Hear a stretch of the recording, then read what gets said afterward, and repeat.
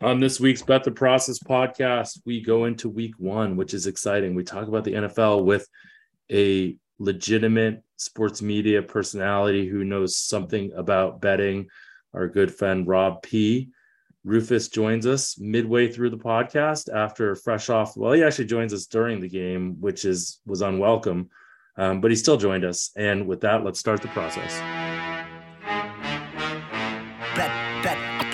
Bet the process. Bet the process. Welcome to the podcast. Bet the process. It's not the typical cookie cutter nonsense. If you came just for picks, you're in the wrong place. Find a tout with the narrative to make a strong case. Instead of blindly assuming a team must be tanking, we're looking for the edge in Massey Peabody rankings, crunching all the numbers in a simulated system that break down the data, analytically driven. Media coverage of sports gambling is. Welcome to another very special, and what I mean by special is the way that people are PC when they try to use the word special, episode of the Bet the Process podcast, where Rufus is at the Orioles game finishing up, and we kind of have a tight schedule this week, and we want to get you some content. So we wanted to go to the best in the business as far as picks go or knowing the NFL. We couldn't get him, so instead we got Rob Pizzola. So the first question, welcome, Rob, of course, as always. Thank you, Jeff. First question I have for you is, why do you want Rufus to throw a baseball through my window? So you just happen to be like the guy that I associate with Rufus, that there just had to be someone to be the brunt of that joke. Okay. And like, I could, it was either between you or Rufus's brother, Tom, but I've met Tom before. I just don't know how he would handle that type of joke. Whereas I know you would have known it was a joke and been able to take it. So I don't know. I kind of like envisioned that you were like sitting home with a couple bourbons and like real feelings were coming out. So I was a little worried. That was not the case. I just, it was like a layup. And sometimes I like to make those terrible jokes on Twitter, especially. And you're just guilty by association, I would say. You were the first guy that came to mind. I don't feel so bad then. So let's start with, this is the first week of the NFL season, and I assume that you are gearing up for this big time, right? How do you know how good these teams are right now? Like, what's your process by starting to actually power rank these guys or create any kind of metrics for them? Well, I'll start by saying, I mean, I really don't know anything, right? I mean, obviously, you know this as well, but I have a general idea of what I think a team is going to be, but each team is going to have a range. I do think probabilistically. So I try to avoid getting into the, like, this team is going to be really good. There's a high likelihood that I think a team might be good or bad or perform above or below market expectations, but I don't really know anything. So, you know, I'll start there. I do run a player level model. It's based off of a variety of different inputs, which, I mean, I don't really want to get into exactly what those are. And then, you know, all sorts of other factors like age, what kind of style of offense a team will run, what kind of style of defense a team will run, so on and so forth. And then I get to my power ratings. But, you know, when I handicap games or when I'm betting from a week to week basis, I'm not really using my power ratings per se. It's more of this team versus that team. I've talked about this before, but I think a lot of people just end up living and dying by their ratings. And I think that that's wrong. I think there's just a lot of scenarios where one team is better suited against a certain type of opponent and will struggle against other types of opponents. So I really try to break down the matchups more on a team A versus team B, rather than, okay, this is the power rating for each team, this is what I think the spread would be, type of thing. Got it. So you do a bottoms up model, huh? I do. I mean, it's challenging. There's pros and cons to everything. Like, I often wonder if I need to put in the amount of work that I actually put into NFL, or if it's just making like a marginal difference where I end up, you know, essentially wasting time. Obviously, time is valuable, but this process works for me. It's worked for me for several years. And if it ain't broke, don't fix it, type of thing. But yeah, I mean, there's a lot of stuff that I think probably just makes a very minimal impact. And in the grand scheme of things, I could probably save myself hour upon hour, not struggling, accounting for it. But ultimately, that's the way I think that sports need to be modeled nowadays, is at the player level, bottom up. Interesting. I know you don't want to give away too much, but I'm interested in what do you model? Is every player part of it, or is it just small?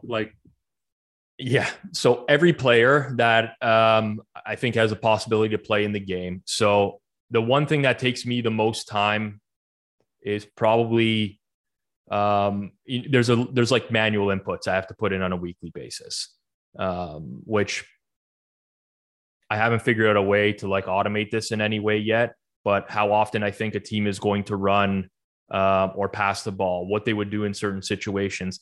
There's a level of complexity that's probably just way overboard. But again, it's just been a process for me. I enjoy doing it, and that allows me to continue doing it. But yes, on the model cannot run without my own inputs on a weekly basis. Let's put it that way. If I were to go away, or if I am gone completely, someone else can step in and manually take over some stuff. But there's an element that I like to have control over. So there's a bit of a manual process, and then everything after that is automated. Is that manual process subjective? Yes. Got it. Interesting. So what are your thoughts going into this year? Are there some trends that you've seen as you've run numbers where you think you differ than the market? What popped out to you in week one? Yeah. So I'll say there's a few things that have been interesting for me this week because, generally speaking, I think I'm high or low on certain teams going into the year. And then the week one numbers start to move around as they have in the last couple of days. And I'll be like, wow, it's very interesting, because a team that I thought I was really high on heading into the year, I actually would be playing against them in week one, which I've found intriguing. We've seen several market moves. I think it was Fezzik that tweeted that all the lines have been bet into place. It's going to be a very slow week. We're not going to see much. And pretty much half the board has moved significantly already. So he was kind of dead wrong about that. But I found that really interesting. Teams that I thought I would be betting on early in the season or fading early in the season, just based off of win totals I played, or where I figured where I ended up relative to their season win total. I actually running week one numbers. I'll give an example, but I can't get to I'm high on the Saints going into the year.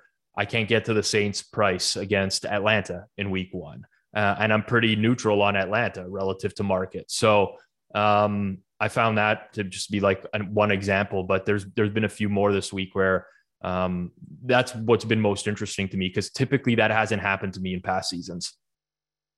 So some of that, at least in the Atlanta situation, could just be that the market is, actually no. So if the market is low on Atlanta, then theoretically the number that you have on, you should be able to. You can't get to what the market is saying. So the market is lower in Alabama, lower in Atlanta. Right. I mean, there's lots of things that could factor into it too. I just know from my inner circle of people that I deal with pretty regularly, we all do very different things for home field advantage in the NFL. That could just be let's go. Take that, Rib. Take that, Nick Rib. That's ball game. Let's go. Rufus celebrating an Orioles win tonight to avoid the sweep is the most classic. Hey, guess what, Rob? Guess what? There is a fourth game in this series, because the Blue Jays needed a doubleheader despite an off day on Thursday. Explain that to me. Well, whenever you're yourself. Yeah, I mean, let's fucking go. Mute yourself. All right. You know what? Hey, Rob, I mean, all the respect in the world except for the people that you root for. I have a lot of respect for you, maybe not the Blue Jays players, but take that, McRib. That's my brother. I should have made Tom the brunt of the baseball joke, not you, Jeff. I apologize in hindsight. And I want to apologize to the listeners, because the game should have ended before now, but there was some rain delay, and the fact that the Blue Jays starting pitcher manage to walk and hit a lot of batters and make the game go very slowly. So, you know, I mean, I can't, like, Rob has more impact over that than I do, or his team does. So I'm sorry about that. Anyway, I'll let you guys get back to it. Thank you, Rufus. What happens if this ends up being the highest listened to episode of Bet the Process ever, with Rufus not appearing in the vast majority of it? He just did a Rufus moment, right? I can continue to appear. I am. Why don't you mute right now until you're a place where you can actually have an intelligent conversation, which by the sounds of it, you may never be tonight, but that's okay. Oh, dude. Can I just say, first off, because of the magic of scooters, which credit to Adam Bjorn for his recommendation on that, I will be in a place with complete silence within 15 minutes. Actually, I could probably make it. Great. We look forward to that. We'll still be podcasting. Okay. So you yourself. Okay, I'll see you then, guys. Bye. Okay. Don't hang up, because all of a sudden we lose you then. Do you think he'll be able to reverse the 8 beers he's drank tonight as well? That's getting to a quiet place. 3 beers. That's it. If you sound like that after Oriole 3 fan beers. energy. Oriole fan energy. Okay.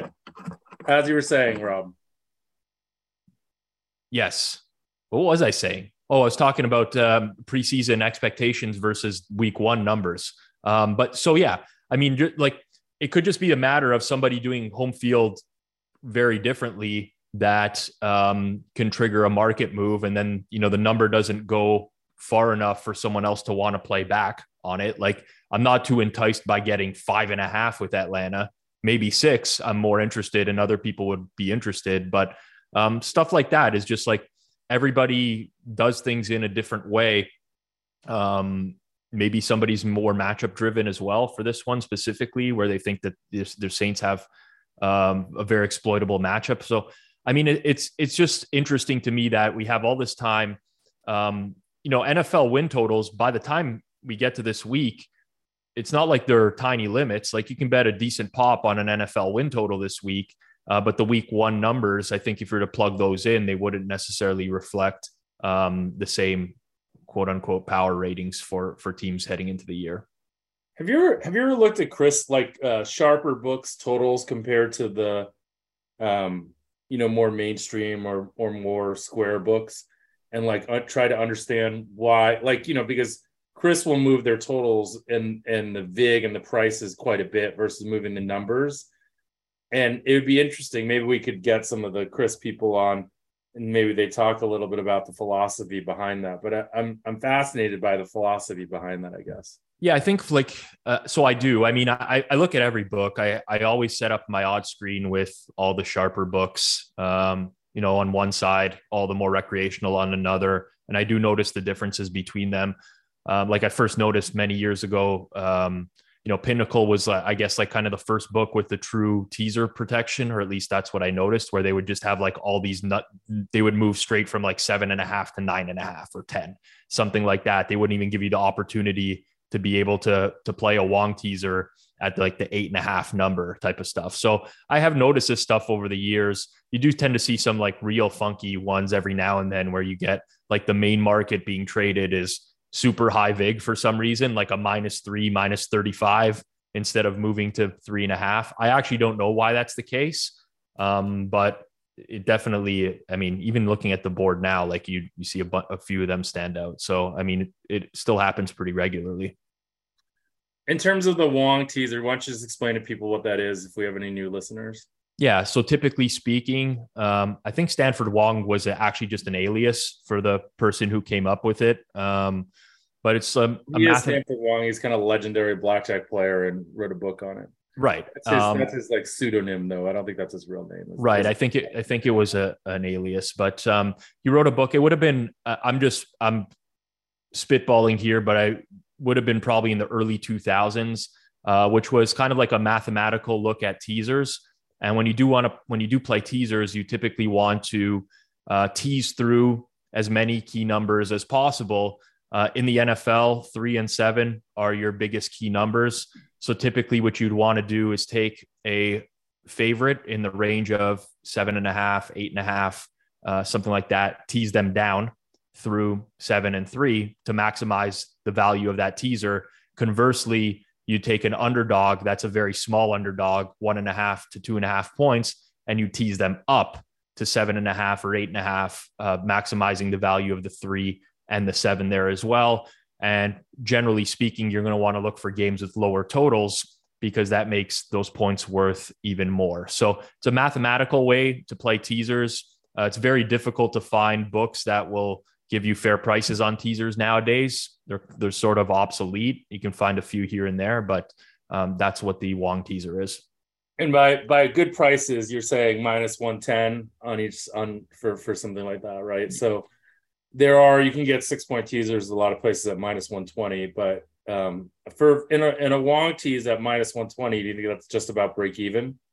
Right. And then what ends up happening is now you got to really read the house rules of wherever you're playing your books, because you'll have some books that will be ties lose on the teaser, which essentially is costing yourself a 0.5 point on the teaser. So all this stuff ends up mattering. It's just, it's still the optimal way to play a teaser. Your key numbers are like shifting a little bit in the NFL as time goes by, but 3 and 7 are still by far your two most popular. So still a plus EV teaser if you can find the minus 110, but I don't know of many spots that exist with that anymore.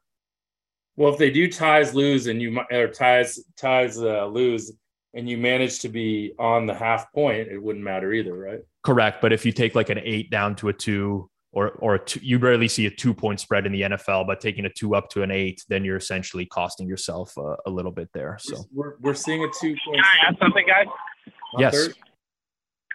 While I'm on the scooter, if I don't crash, I would like to tell you that if you like a game where you like an underdog in the 1.5, 2.5 point range, like in another underdog in that same range, or another favorite in the 8.5, 7.5, 8.5 point range, like you're going to be better off even at like minus 110, 120, probably teasing than playing them straight. So a lot of times it's good if you have a lean on the play, or if you like the play already. Would you agree, Rob? I do agree with that. Yes. That's interesting. I like it.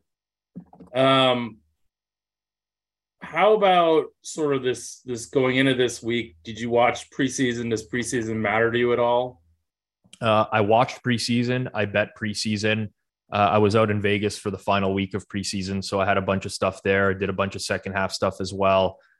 Does it matter to me? I can't say that it does. I think a lot of people generally overreact to preseason. Rufus mute. So did you glean any insights from preseason this year?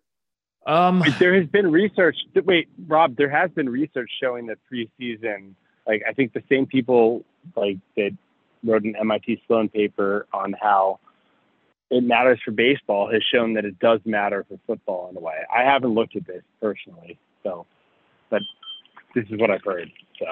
The problem being that preseason's changing in the NFL. Like you have one less week now. You have had entire preseasons where, like an entire preseason where a starting quarterback doesn't play at all. I like to keep on top of things. There are some things that you may notice from preseason. Overall, I'll say it has extremely minimal impact in how I'm preparing for regular season. And I do think that oftentimes, it's really hard to separate what's actually valuable from fluff. I'm predominantly news driven in preseason. If you're to follow every beat writer in the Twitter sphere for these teams, you're not really going to get an accurate reflection of how things are actually coming out of camp and so on and so forth. So I think it's just inherently challenging to filter through a bunch of stuff that's happening. Some coaches, in my opinion, actually care about the preseason. Others don't. All this stuff, when you're trying to parse it, I think just ends up adding an added degree of complexity that's not really gaining much of an advantage. Got it. How about going into the season? What are you mentioned New Orleans? I know you don't want to give away too much, but are there other teams where you feel like you're looking to ride or fade going into week one? Yeah. So there's a bunch. So as I go through the list here, I'd say that I was probably highest on Philly of most of the teams. Market also really agreed with me on that. I still think Philly might be a little bit undervalued as well. I was, and where is that coming? Because I've heard this narrative. I mean, Simmons, I don't know if you ever listened to him, but Simmons is really big on Philly this year. I think he often, one of the reasons I listen to his podcast is he is a great bellwether of what sort of the common folks are thinking, I guess. Yep. And it's interesting because he was definitely saying Philly was his team also. So like the Eagles are challenging for me because I'm not a fan of their quarterback. And a lot of people always say to me like, oh, how can you predict the Eagles to go so far if you're not a fan of Jalen Hurts? Like I have Jalen Hurts as the 20th best quarterback start on opening day for the NFL this year. People can feel free to agree or disagree. The rest of the roster is stacked. I mean, they have, in my opinion, a bona fide top 5 O-line in the league. Could arguably say the best O-line in the league. One of the best receiving cores, especially when you include their tight end, Dallas Goedert, who I think is a hidden gem.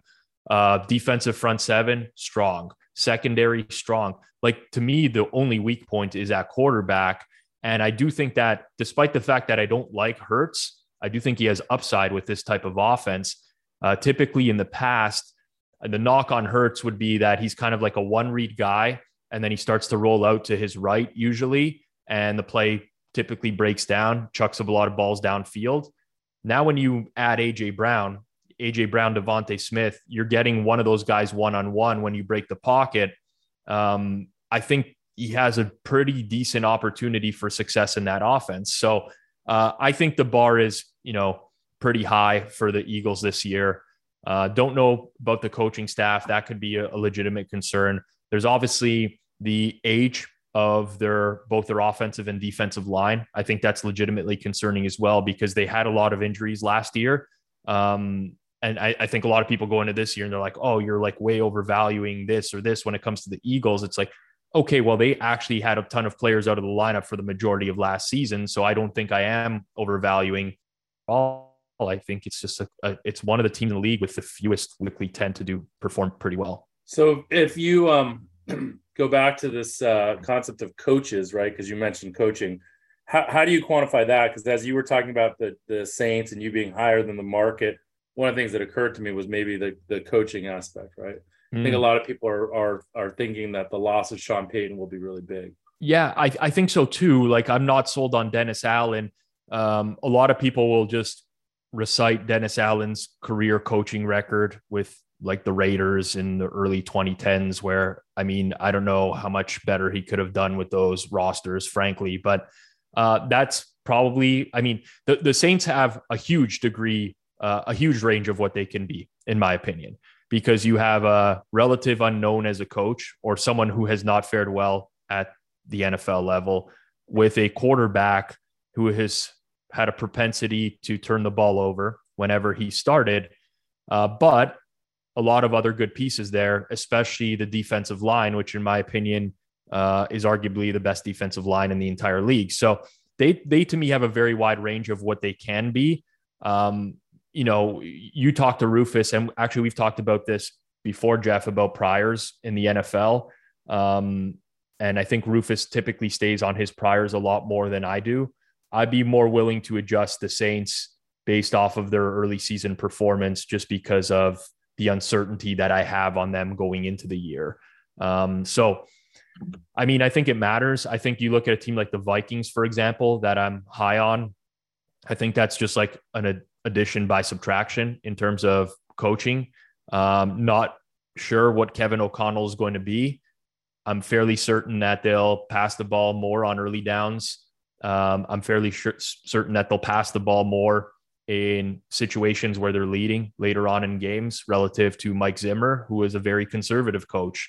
And I believe cost them a ton in win expectancy, especially in the fourth quarter in close games. So there's no like exact science to this. But I mean, I think like anyone who's just completely dismissing coaching is probably doing things wrong. So how do you plug it in? Is that one of your subjective factors, or is there actually like literally something that you rate with metrics? It's convoluted. So I start with the offensive coordinator and defensive coordinator for each team, try to figure out what type of offense they're going to run. A lot of that is news driven. I do spend a lot of the summer just keeping up with teams, pretty much consuming any piece of information that's out there in regards to how a team might run things. And then there is a subjective factor at the end of it, which, is ultimately what's going to have my model produce the outputs that it does. So it's probably more subjective than actually data driven. So is there an offensive coordinator that you are really excited to see, like that you have very high expectations for, and you're excited to see what he does? Matt Patricia? No. Well, so here's the thing, like the Patriots thing, right? I get why people are down on them. They had a bad preseason. I don't really love their personnel, especially on defense. I think for many years, the Patriots defense would largely bail out the offense in situations where the offense couldn't get it going, or so on and so forth. I refuse to believe, though, that Bill Belichick is just like winging this going into the year. It's like, yeah, we don't know who's going to call plays. Like, I feel like, just having watched the NFL and consuming the NFL for as much of my life as I have, and Belichick being around for so long, like, this is what the guy does regularly. Like, he doesn't give the media anything. He's never upfront and honest. Like, they're going into the season with a very distinct plan on what they're going to do. And they typically don't give away much in preseason. So I think there's a little bit of an overreaction there. I'm not super high on the Patriots. I do think that they're going to have a down year. I think you're obviously seeing, like, you've seen the correction in the market over the course of the summer, where New England did have a higher win total than Miami. That's flipped. You look at week one, Miami got steamed today to 3.5-point favorite. I think they're still around 3.5 or pretty heavily juiced threes at sportsbooks as well, at least the sharper ones. So, you've seen the negative sentiment towards New England. I just, not necessarily buying that they're going to be going into the year like, Belichick's just winging it. Like, that doesn't logically makes absolutely no sense to me. So what do you think of that line at 3.5 now? It seems like it's kind of, and it probably will go higher, I would guess, right? It doesn't seem like there's a lot of resistance to that. So you could wait and get a 4.5 on New England, which seems like a lot given priors, right? Rufus, I would assume that your numbers, you probably like New England there, right? Now that you're back with us. Well, I haven't pulled up that spreadsheet yet, but that was pretty quick, wasn't it? That was quick. I told you, scooters are the future. I scootered around in Israel pre-COVID a few years ago. It was absolutely electric. I loved those scooters, man. They get up to 15 miles an hour. I was going to say 30 kilometers an hour for me, which is, I was ripping it on the beachfront. Fantastic. I mean, so I have New England is 1.2 points better than the league average team, for whatever that's worth. And what do you have Miami? Like, what do you make that line? 0.7 points worse than a league average team. But this is the Massey Peabody ratings, so we are not accounting for personnel changes outside of quarterback, basically. So if you think Tyreek Hill's worth something, you might think we're low. Personally, I do Kate and I have done a lot of research over the years on positional value stuff. And we think we kind of disagree with Pro Football Focus on the value of wide receivers. I think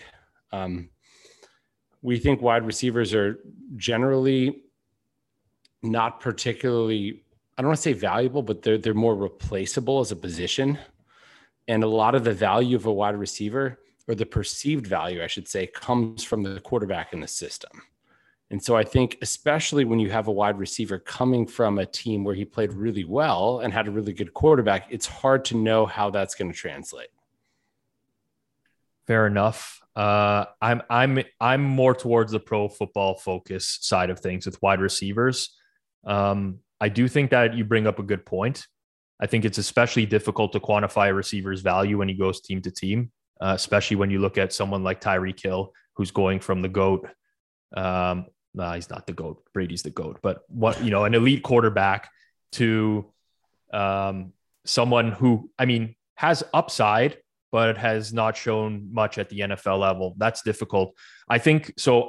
I'll share this. I shouldn't share this stuff, but I make Miami 0.9 points better than a league average team, and I make New England 0.1 worse.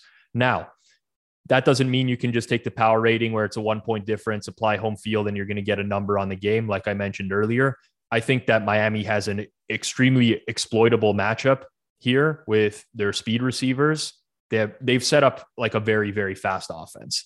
And New England, to me, the secondary is a huge concern, especially the fact that I think that they have slow corners. So I still couldn't bet Miami at this number. But what about their safeties?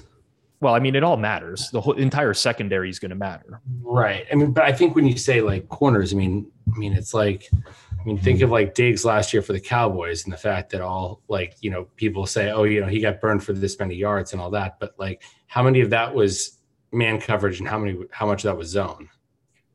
Or how fewer? Jeff, tell me which word I'm supposed to use. No, you're right. But like there's more to it than that, right? Like Diggs is he's a top corner. He's a number one corner. He's going to be left without safety coverage a lot more than other corners, typically speaking. So, I mean, there's a ton.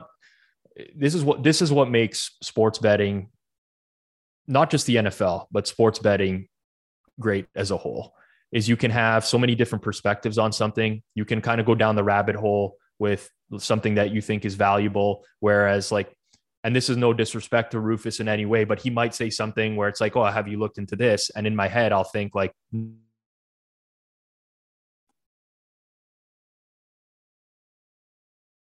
I'd rather spend my time doing something like this. All these questions with NFL, it's very difficult, right?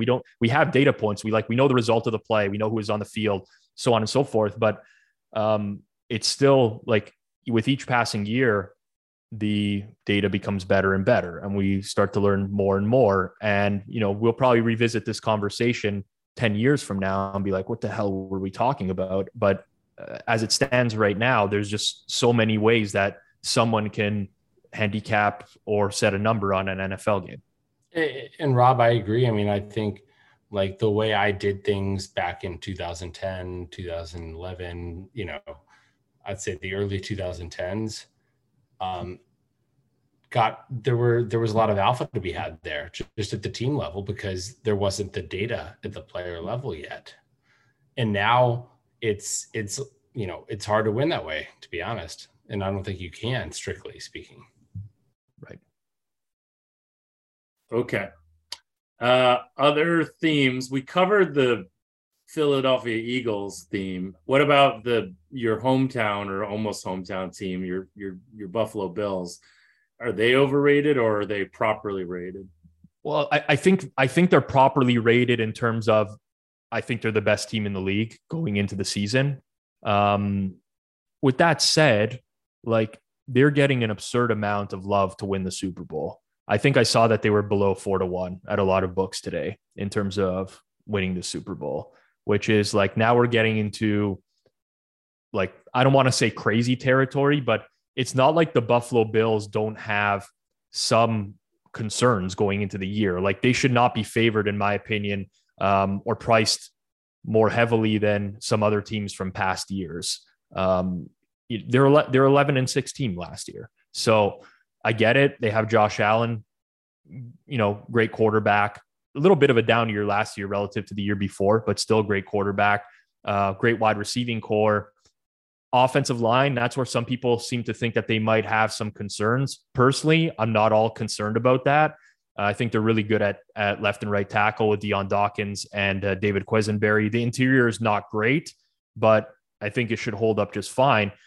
But you have a team that is going to a new offensive coordinator. That creates a lot of uncertainty with the team, right?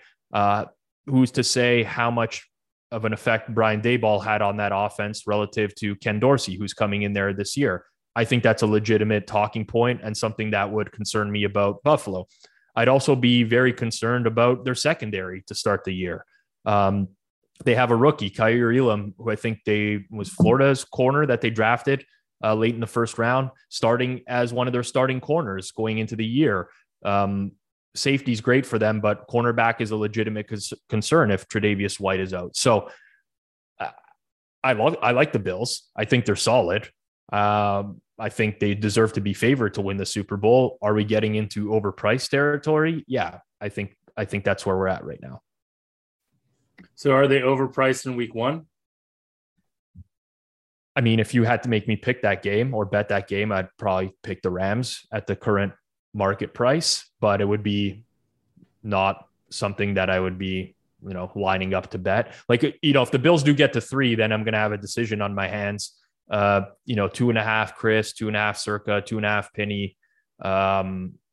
It's pretty settled at where it is right now. I don't know. It's kind of just a pass for me. So Rob, let's say for someone who doesn't have a technical approach as much, like more of a recreational bettor, how much are the narratives? How much do you think these narratives drive the lines early in the season? And how much do you think they are maybe, as in the case of Buffalo, as you've said, maybe overpricing a team, especially at the top? Well, I think there's not only just the recreational, but I also do think the media because they're influencing the recreational, right? So yeah. If you think about Buffalo going into this year, people just cannot stop talking about how they should have beat the Chiefs in Kansas City last year. They should have won that game. 13 seconds left. The Bills should have won. They would have easily beat Cincinnati. They would have easily beat the Rams. This is what people are spinning in their head, right? Now, they probably would have beat Cincinnati. They probably would have beat the Rams. We don't speak in certainties when it comes to the NFL, but they lost the game to the Chiefs. It was a very even game.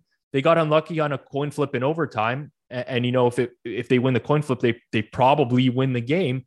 But I mean, they lost the game. People talk about it's a foregone conclusion that because they were this close to beating the Chiefs last year and should have won it, that this is the year. And I don't know. I NFL season. There's just so much that happens. I would be concerned about the Bills' depth in the secondary, the Bills' depth on the offensive line, especially the interior, and somewhat concerned about the offense as a whole. The personnel looks great on paper, but I do think that anytime you switch offensive coordinators and you're coming off of multiple years of success with that offensive coordinator, I think it's fair to have some sort of concern about how they're going to run the offense. So I like people will listen to this and be like, oh, Pizzola hates Buffalo or whatever. I don't hate Buffalo. I think Buffalo's a very, very good football team. I'd pick them to win on a neutral over any team in the league right now. I just think that we've gotten to the point where people are crowning them champions before the season even starts. And it's not like a team that, I think is deserving of the price tag right now. Okay. Other things you're looking at in week 1 that jump out at you. What about some of these big line moves, right? You referenced them, but we've had the Ravens steam. We've had San Francisco steam a little bit. Who else did I say here? KC was a big one. Miami, the Texans today a little bit. We've seen some totals. I mean, I could talk about a lot of this. Denver and Baltimore. The Baltimore Jets one is going to be interesting because it actually seems like Zach Wilson is on track to being the starter, even though it was thought that he wouldn't be the starter for this week. And I'm curious which way the market is going to go, or if there is even a move when Zach Wilson potentially gets announced as the starter. How much do you think Zach Wilson is worth over Joe Flacco? So I think they're both awful, for one, but in different ways. So Flacco is going to throw nothing but 5-yard passes for the duration of the entire game. As we've seen him in all the backup roles he's had over the last half decade, that's what he's going to do. He's going to come in. It's not the big arm Flacco that people remember back in the day, chucking it up down the field, drawing a pass interference penalty. This is dink and dunk Flacco. And then other teams are just going to play closer to the line of scrimmage, and it's going to be a disaster. Whereas Zach Wilson is going to air it out a little bit more, but he's going to commit like 4 turnovers. It's just a walking disaster. Now, well, why don't we get Mike White? Because Mike White is also terrible. We should get Chris Streveler, the Canadian football legend, who is, if anybody's been following NFL preseason, as soon as that guy comes in the game, you immediately live bet the Jets or take Jets second half, because that's as close to free money as I don't know. That guy's the preseason legend. So he is underrated because he's Canadian and was CFL, I take it. He did play a playoff game, right, for Arizona a few years ago. I guess. Yeah. I thought he, so, but no, I don't think he never underestimate.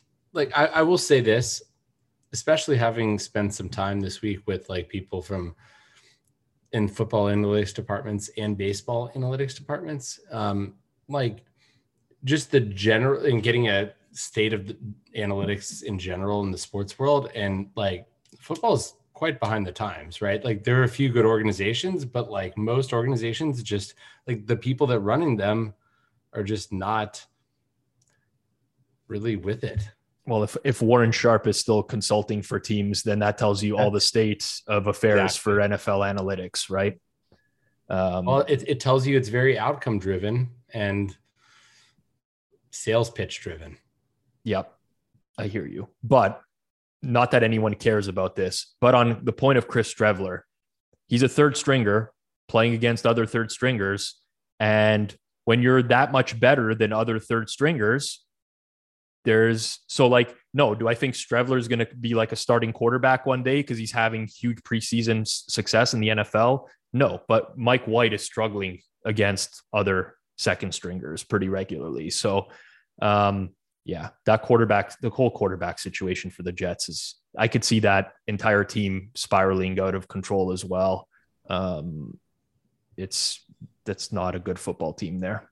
Do you remember last year when everybody was like, Mike White is the savior of the Jets franchise? Because of a game and a half, right? Right. It's funny how, look, I was a artist formerly known as the Redskins fan at one point and I've thought 9 different quarterbacks were the savior of the organization because of half of football. So I get it. There are some, you might have studied this as well, Rufus, but there are some you often notice this and there's something to it, but quarterbacks who come in mid-game tend to find more success than they do in following starts and predominantly because the defense is planned for a completely different quarterback for the entire week. And now they're getting someone who they don't watch film on. And, it happens. Now, then following week, they have a bunch of film to study. And we kind of saw that with Mike White, right? He looked very, very good. Defense didn't know what hit them. And then all of a sudden just kind of goes off the rails. And we tend to see that in the NFL. A lot of people will often overreact and be like, how is this person not starting? Should be the starter. I saw a lot of people calling for, what's his name? Tyler Huntley with Baltimore. Like I saw some real hot takes in the preseason about Tyler Huntley being better than Lamar Jackson. I'm like, okay. Are you serious? Oh yeah. Oh yeah. But this happens. It's like, it's a phenomenon in the NFL and people tend to run with it. They don't really conceptualize anything or ask themselves, why is this happening? And there's a lot of data over the years that would indicate that these younger quarterbacks, especially, or backups when they come in, tend to get worse and worse and worse as time goes on. And it kind of makes sense that coaches are so guarded in situations where they don't know if a player is going to play. Right. Given what you're saying. Well, I would never. People are like, well, why aren't they being open to media? Well, yeah, listen, if they're different quarterbacks, then it's going to be a different game plan. And you want to be, there's a reason Bill Belichick says so little. Agreed. I'm still waiting for the team that is literally going to run a 2 quarterback offense. I don't know why we don't see it more in the NFL. We sometimes see it at the college level. I thought the 49ers were going to do that with Trey Lance and Jimmy Garoppolo last year, which is just so difficult for a defense to game plan for because they're so violently different from one another. Sean Payton has done this. And you know what? Everybody gets on him. They're like, well, Winston's going well, and then they put Taysom Hill in, and he does this one play on 2nd down and 8 and does nothing.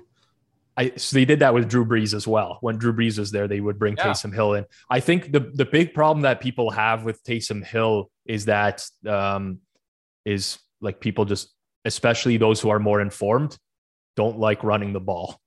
But there is an element of,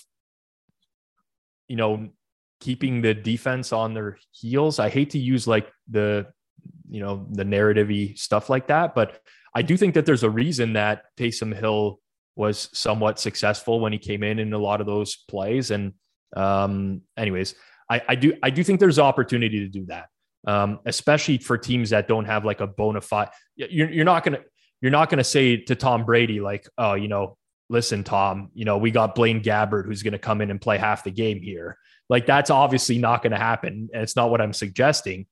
But Geno Smith and Drew Lock, like that's a situation where, okay, they both give you something different. The opposing team is not going to game plan for both of them on a weekly basis. Maybe you try to do something a little bit different there, or unorthodox. What do you have to lose as the Seattle Seahawks, right? So there's a few teams in the league that I think can benefit from doing something like that. It's just we don't ever see it. True, but can I ask? I mean, look at what the Ravens did. Like they have Tyler Huntley who can run the ball a little bit, right? He's mobile. Like if they had Joe Flacco as their backup quarterback, it would be a completely different system. And so, in a way, you could. I mean, I think there's an argument that having a similar backup quarterback to the starter makes it a more seamless transition. Sure, but also an argument. I think that's intentional. I think that's why. No, exactly. Of course it's intentional. That's what I'm kind of asking here. For sure, but so it also makes it a much easier for the defense as well, right? That's my counterpoint to that. But you could easily run. So Rob, this is where I think that we as non-sports, we never played the game, that kind of argument thing. I don't think we know how much time it takes to put in an entire offense, and for the difference in quarterbacks and whether you're able to do that in any effective way where you have two offenses that you're running that are so distinctly different that teams need to prepare for them differently. I think that's a valid point. The only football I've played in my life is touch football. So I echo that sentiment. However, it has been done successfully at the college level. So if it can be done at the college level, I feel like there's an opportunity for it at the pro level. Like really what does that's a good point. Innovation definitely has come from the high school ranks to the college ranks, and the college ranks to the pro ranks. Who is doing it at the college level successfully? No, I mean, Florida, I guess. Sure. I mean, maybe I'm talking about over the course of the last few decades. I mean, I see it all the time. I don't watch a ton of college football, but I see lots of quarterbacks getting split.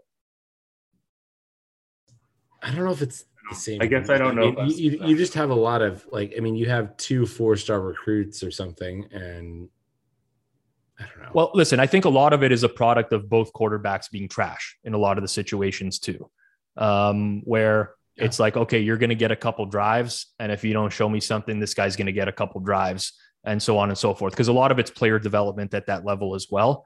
But I mean, Rufus kind of said it, like I'm just here for innovation in sports, right? Like look at where the NFL is now versus where it was 20 years ago. It's a completely different game. Some of the rules have changed, yes, but it's very much a copycat league. Some teams figured out, okay, we have to start passing a lot more, and eventually everybody's doing it. Then the Wildcat comes out and everyone's running the Wildcat, and then they're running these screen passes and everything. It's just one team that can gain an edge, and you do see that in some cases the rest of the league is slow to react to it. But anyways, I've gone off on a tangent here. I've always thought it would be very difficult to game plan for 2 different styles of quarterback as a defense, but point taken, it might be equally as tough to run that type of offense or practice that type of offense over the course of the week. Can I ask a question of the both of you? Yep. You just did. I did. Can I ask another one now? Then there'll be a third, but you just did. Sorry. let's say like the three of us owned a football team. We could hire whoever we wanted as a GM, whoever as a coach. Let's say we were, I don't know, an average organization. Like, do you think we'd have an advantage over other organizations? And I mean, like, I tend to think that generally there's so little buy-in amongst, I don't want to say the rank and file, but there's, you know, organizations bring in analytics people, but there are the old school people, and there's just the old way of thinking about things. And there's so much of football is controlled by just a few people. Like, that's just the reality of it. Like, a few people, the agents for, you know, coaches, GMs, etc., they influence the coaching searches. Like, if you had an organization, and I think you're seeing this in the sense of, like, I forget, what's that Italian soccer team that, do you guys know that it's owned by, I mean, there's some owners and GMs of major sports teams in the US that own an Italian soccer team now. Obviously we have the Crawley-Town Wagner United thing. I mean, if you have an organization on the same page, how much of a, like, how revolutionary is that, is my question.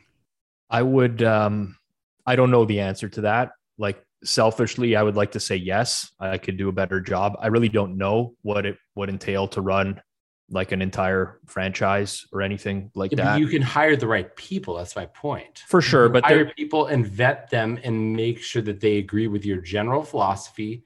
They can be good at the specifics, but they align with your worldview, right?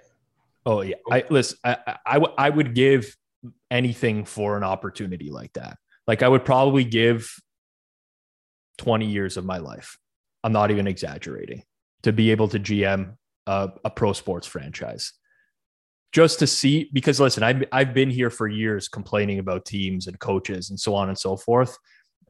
I do feel like it's way harder than it seems, but that would be like a lifelong dream. It'll never happen. However, I do think that I could do a better job than a lot of the teams. There are a lot of teams that are doing things right, for sure. Then you look at some franchises and you're like, how is this possible? Literally, how is it possible? You can probably, because of incentives. It's because the people that are in charge are incentivized to stay in charge. It's just like politics. Yep. It's, you know, that's how it is. And a GM had, you know, his incentive isn't for the team to win. His or her incentive, although it's always his in the NFL, incentive is to keep his job. Period. Yep. Right. Yep. You unfortunately see that a lot. And to win while getting the credit. If he wins and he does not get the credit, then that's not a win. So, yeah. All right.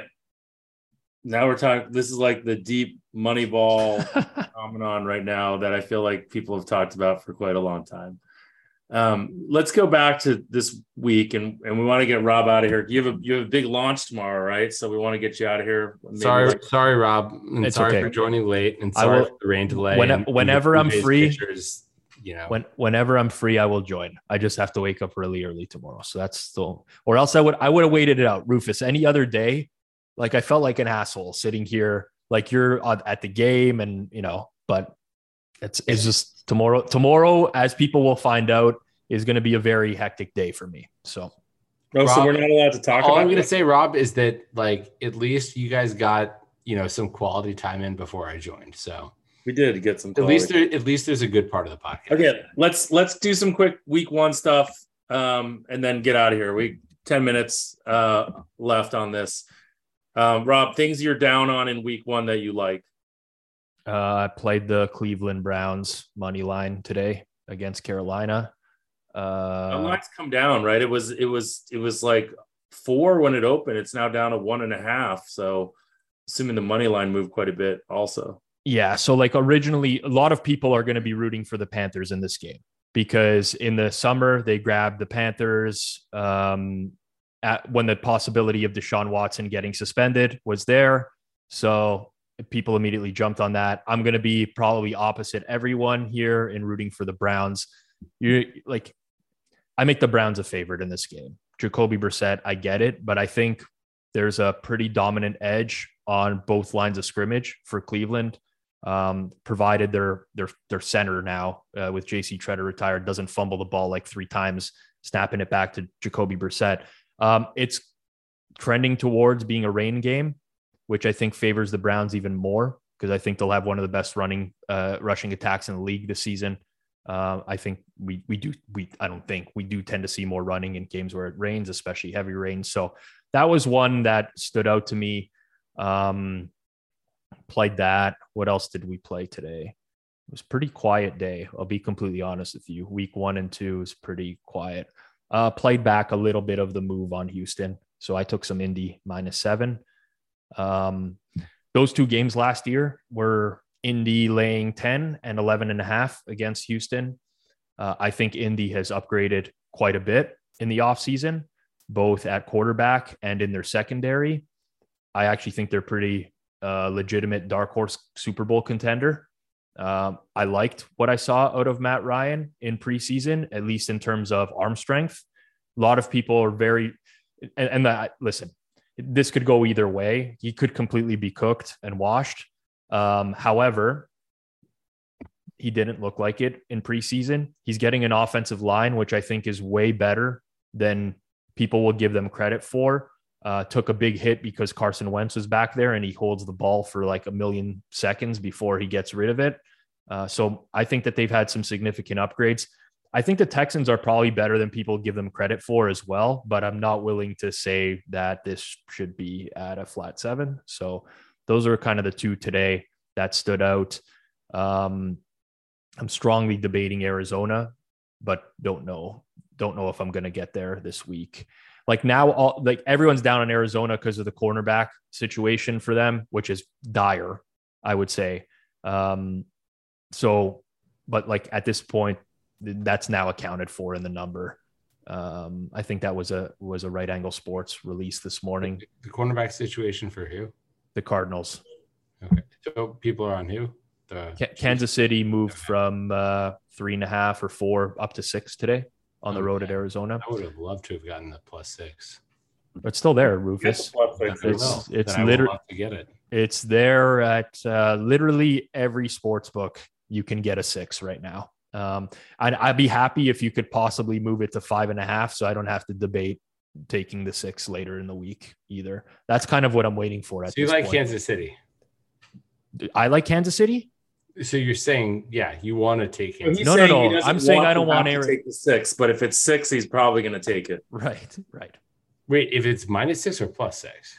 Okay, Rufus. This couldn't have only been 3 beers. Right. Yes. So why would you want me to join us on this podcast right now? Because that's exactly what I'm doing. Why would you want me to take +6? Because he doesn't want to bet it. He's like saying, okay. Numbers where he's going to bet it, but he doesn't. Got it. I do. So this is like, I used to make fun of you for the like all the weekly plays on the Jets, right? Which was fun to do. Most of those times I also had an edge on the Jets, and I'm just like, no, like I'm not going to do this. I think I'm, and I do that a lot. So probably I get made fun of for that a lot, especially since NFL is such like a low volume sport. And they're like, oh, why do you only want to have this many plays? I mean, I'll play a lot, but I'm just going to kind of wait that one out. I don't see a lot of upside in getting Arizona now.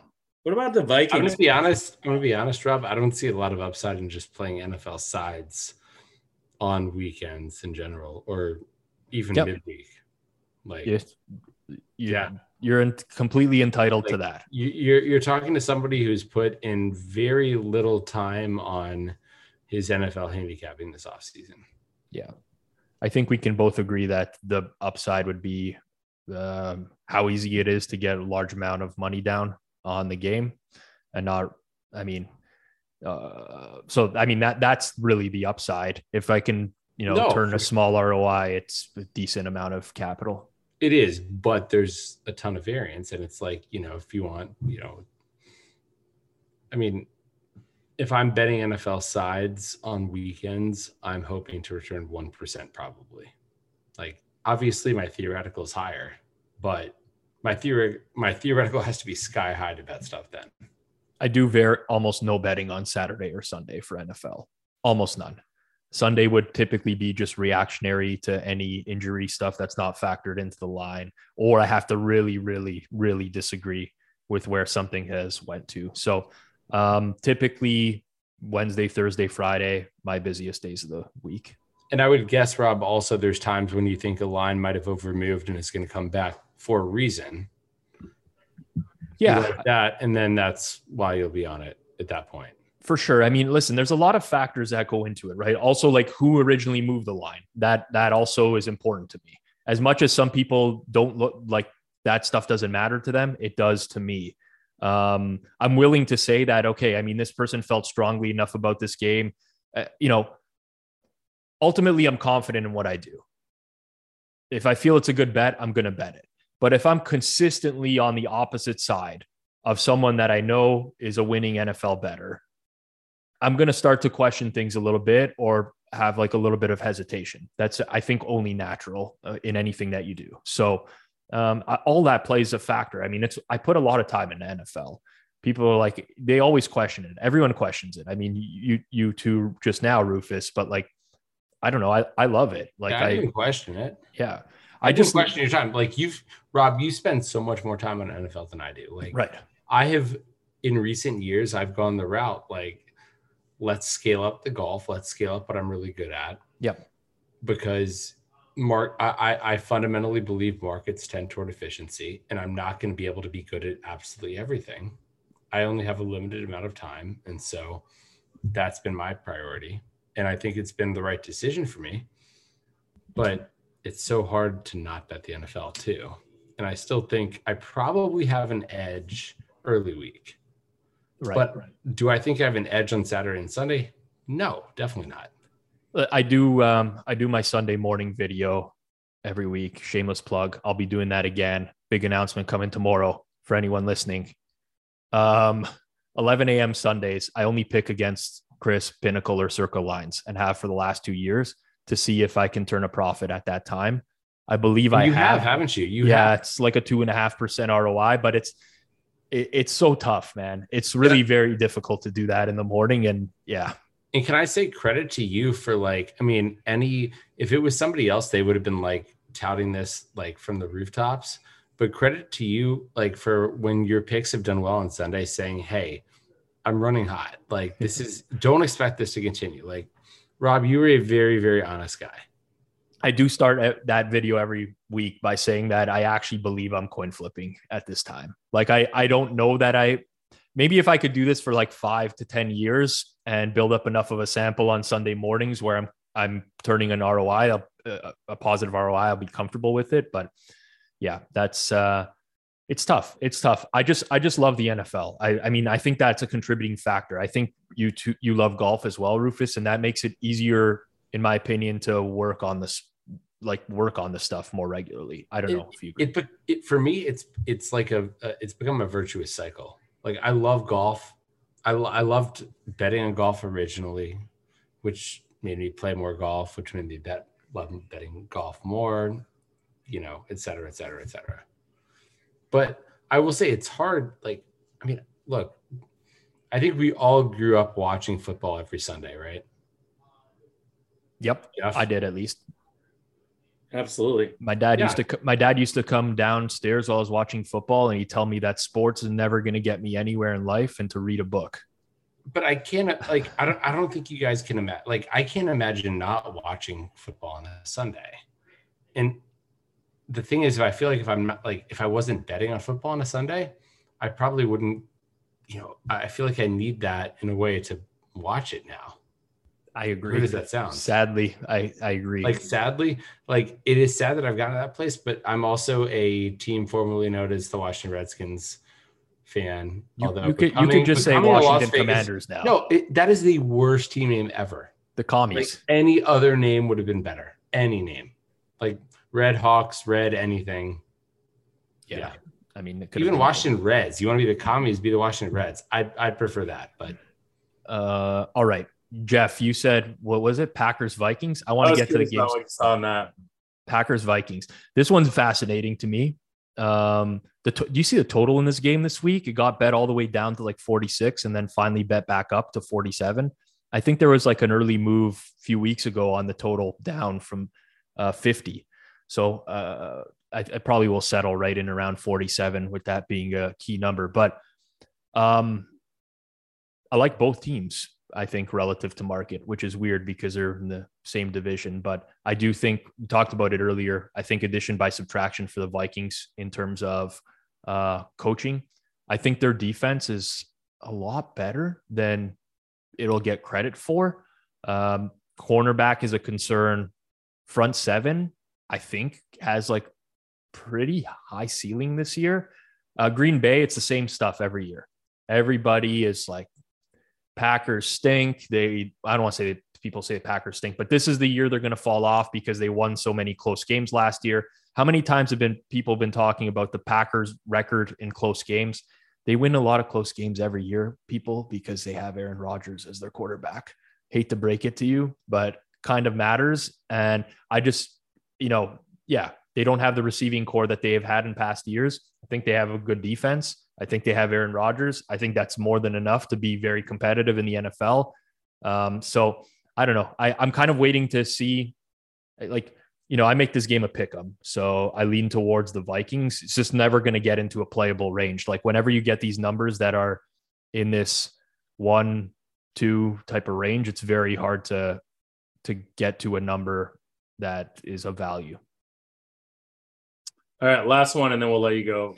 The battle of Los Angeles Chargers versus the LA Raiders, or the Las Vegas Raiders, sorry. What's wrong with you, Jeff? LA Chargers, Las Vegas Raiders. It's just very confusing. What would you do for home field advantage in this game? I'd still give it to the Chargers. They get to sleep in their beds. Yeah. Assuming it's also week one. Remember, it's week one as well, which it I think is different than flying or traveling mid-season. Yeah. Wait, and can I ask what way? Do you think are teams getting there earlier or later? So I just think that there's a more of a drain. It doesn't make a whole lot of a difference. Somebody's going to nitpick this and pick it apart. But I think towards the end of the season, the not sleeping in your bed thing matters a little bit more. But I mean, this is what it comes down. It's extremely difficult because I just think it's so hard to model the home field in the Chargers games relative to everyone else. They have to use a silent count on offense in their home stadium. I think that's overblown. I'm going to say that. I don't. Rob, have you been to a game there? No.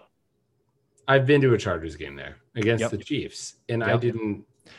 Chiefs is very different than the Raiders fan base, I would say, for a Chargers game. No, but I mean, the Chiefs travel well. The Chiefs are a better team than the Raiders. Yep.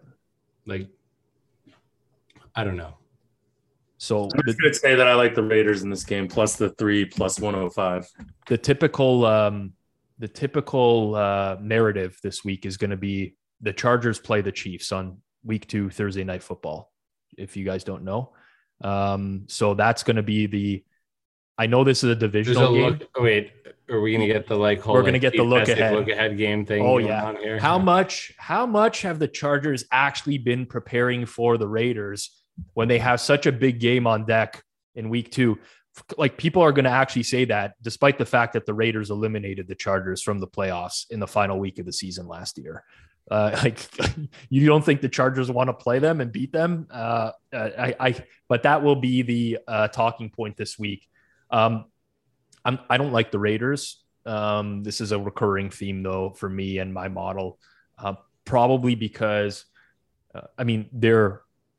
they are probably bottom 5 in the league in the secondary and on the offensive line, which I think is a horrible recipe for success nowadays. With that said, if they run an offense where it's get the ball out of Carr's hand quickly, which they can do because they have Adams, they have Renfro, they have guys that can win off the line of scrimmage, then the Raiders will be will be solid. But it's got to be like a quick passing offense. If he's going to sit back in the pocket and let routes develop, I think especially like the Chargers D line is going to kill him. So they do have a new coach that typically does master the short passing game, if we can remember correctly, and does understand overcome some offensive line weaknesses. Yeah. It's likely not a game that I'm involved with, but McDaniels and Lombardi there, I think they can pull that off effectively. Just not high in the Raiders. Yeah. Well, thanks for joining us, Rob. We'll let you get to bed and wish you good luck in this mysterious thing that's happening tomorrow. And wish you luck and best of luck in week 1. And we'll have you again on when we have a little bit more time to dive into some of these things, because we got into some interesting stuff. For sure. We'll as soon as the Orioles are officially eliminated from the playoffs in a few weeks, then I'll be happy to do another one. You're on mute, Rufus. Hi, Rob. The breakdown, the data analytically driven. Media coverage of sports gambling is pathetic. The bottom line is watered down. It seems like they don't get it. Puppet teaser, but the engine's running off unleaded.